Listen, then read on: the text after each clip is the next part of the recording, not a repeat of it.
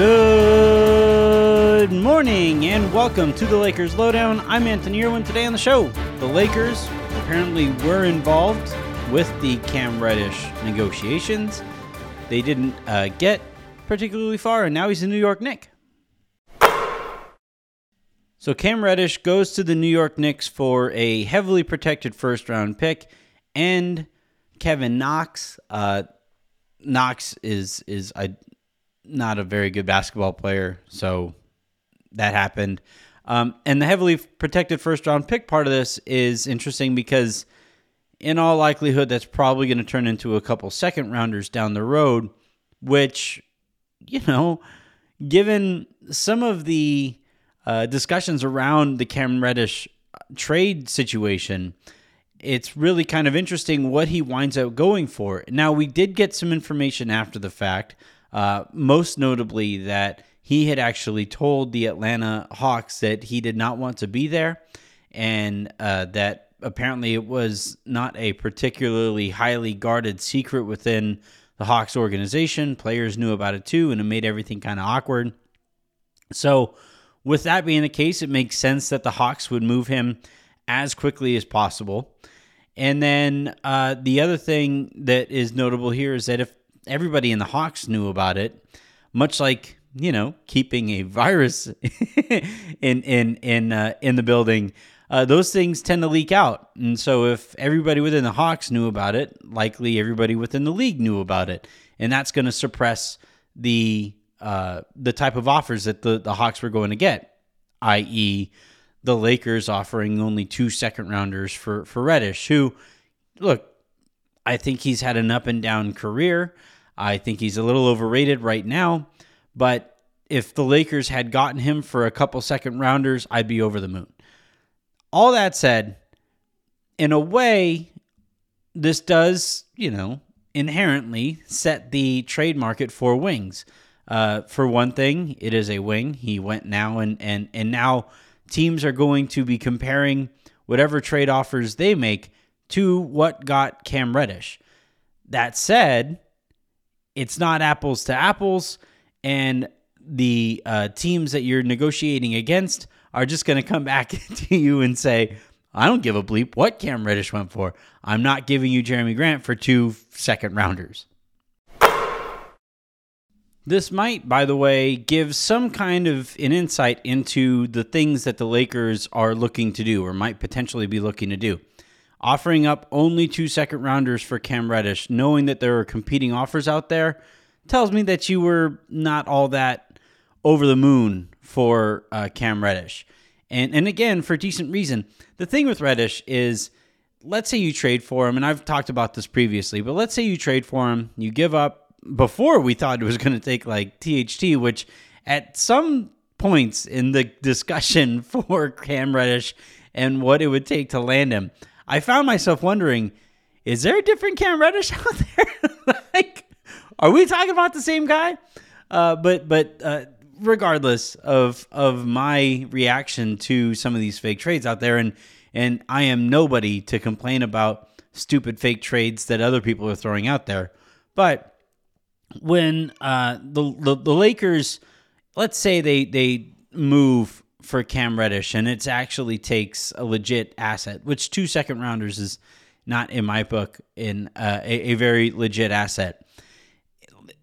They would be acquiring a player who is, much like THT, even though he fits better than THT does right now, but Reddish is still very much an upside-type play, which doesn't fit where the Lakers are organizationally right now. So had they been all in on Cam Reddish, I would have had some questions about the process here, because there are players out there who the Lakers are, by the way, and based on what I've heard, the Lakers are in on quite a few names out there.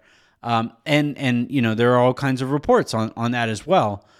One name I haven't heard elsewhere as much is I've heard here and there that the Lakers are kind of interested in Josh Hart, but regardless, so the Lakers, if they go after Reddish and they land Reddish and that's their big acquisition, that still doesn't quite fit their timeline. And I would have been a little nervous about that being their lone acquisition, because while it raises their ceiling, depending on what went out, it could have potentially lowered their floor. If it was only 2 second rounders, it just raises the ceiling, and that would have been a great acquisition. And by the way, good on Rob Pelinka for not overextending himself here, especially this early in the season and this early in trade market season.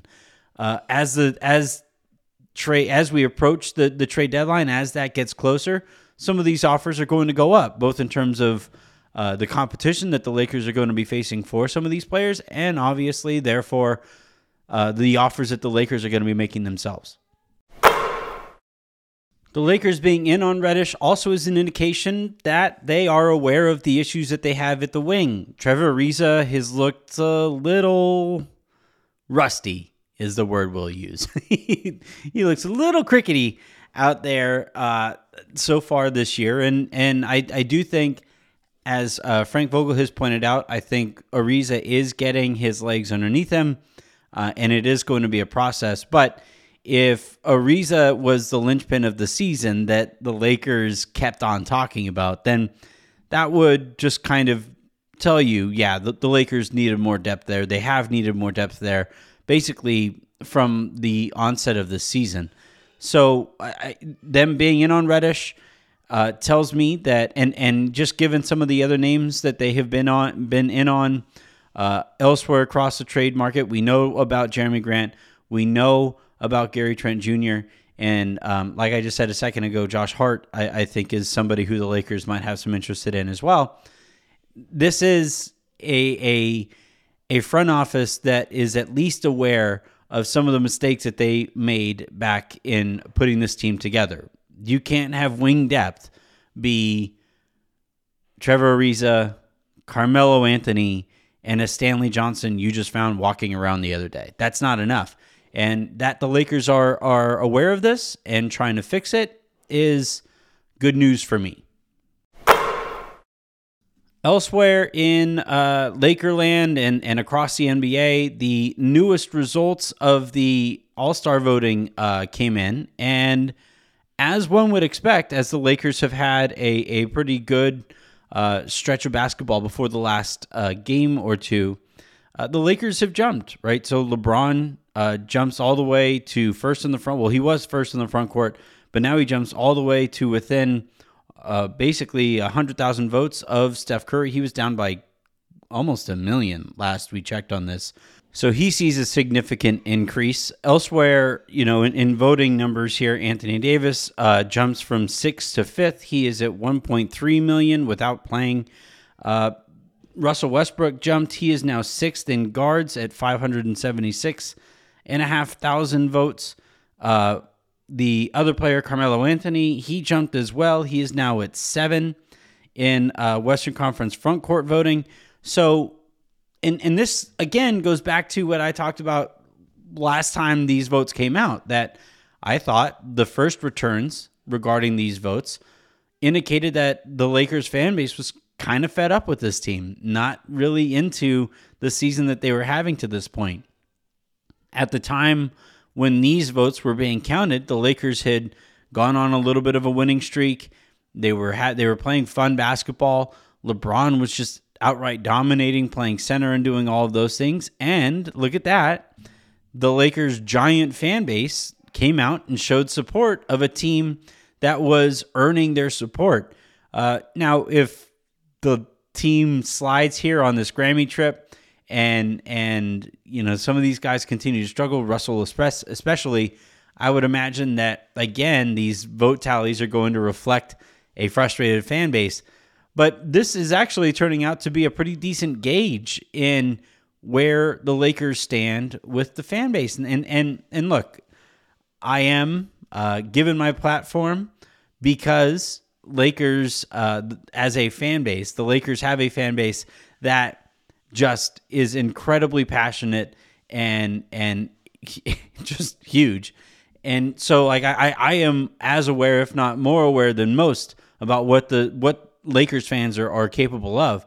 But this is this is turning out to be one of those interesting barometers of where the Lakers stand. And it's something to really keep an eye on right up until the Lakers, or right up until this voting closes. All right, that's going to do it here for this episode of the Lakers Lowdown. Check out The Hook, which Aaron and I recorded earlier today. A reminder, Harrison and I are going to be recording Lakers Lounge later this afternoon. Also, get those questions in on iTunes for the Mailbag Monday. That is going to be filling out. And we're thinking about doing some kind of interesting stuff there just in terms of format and the way that that's actually going to go down. So we'll keep you posted on that as well. On SilverScreenRoll.com, Jacob and Christian were rounding up the new rumors that we got today, and they offered their own context. You're going to want to check that out. And then, almost through another week. Almost. We've almost made it. Let's get through it together. Until tomorrow, I'm Anthony Irwin saying have a good one.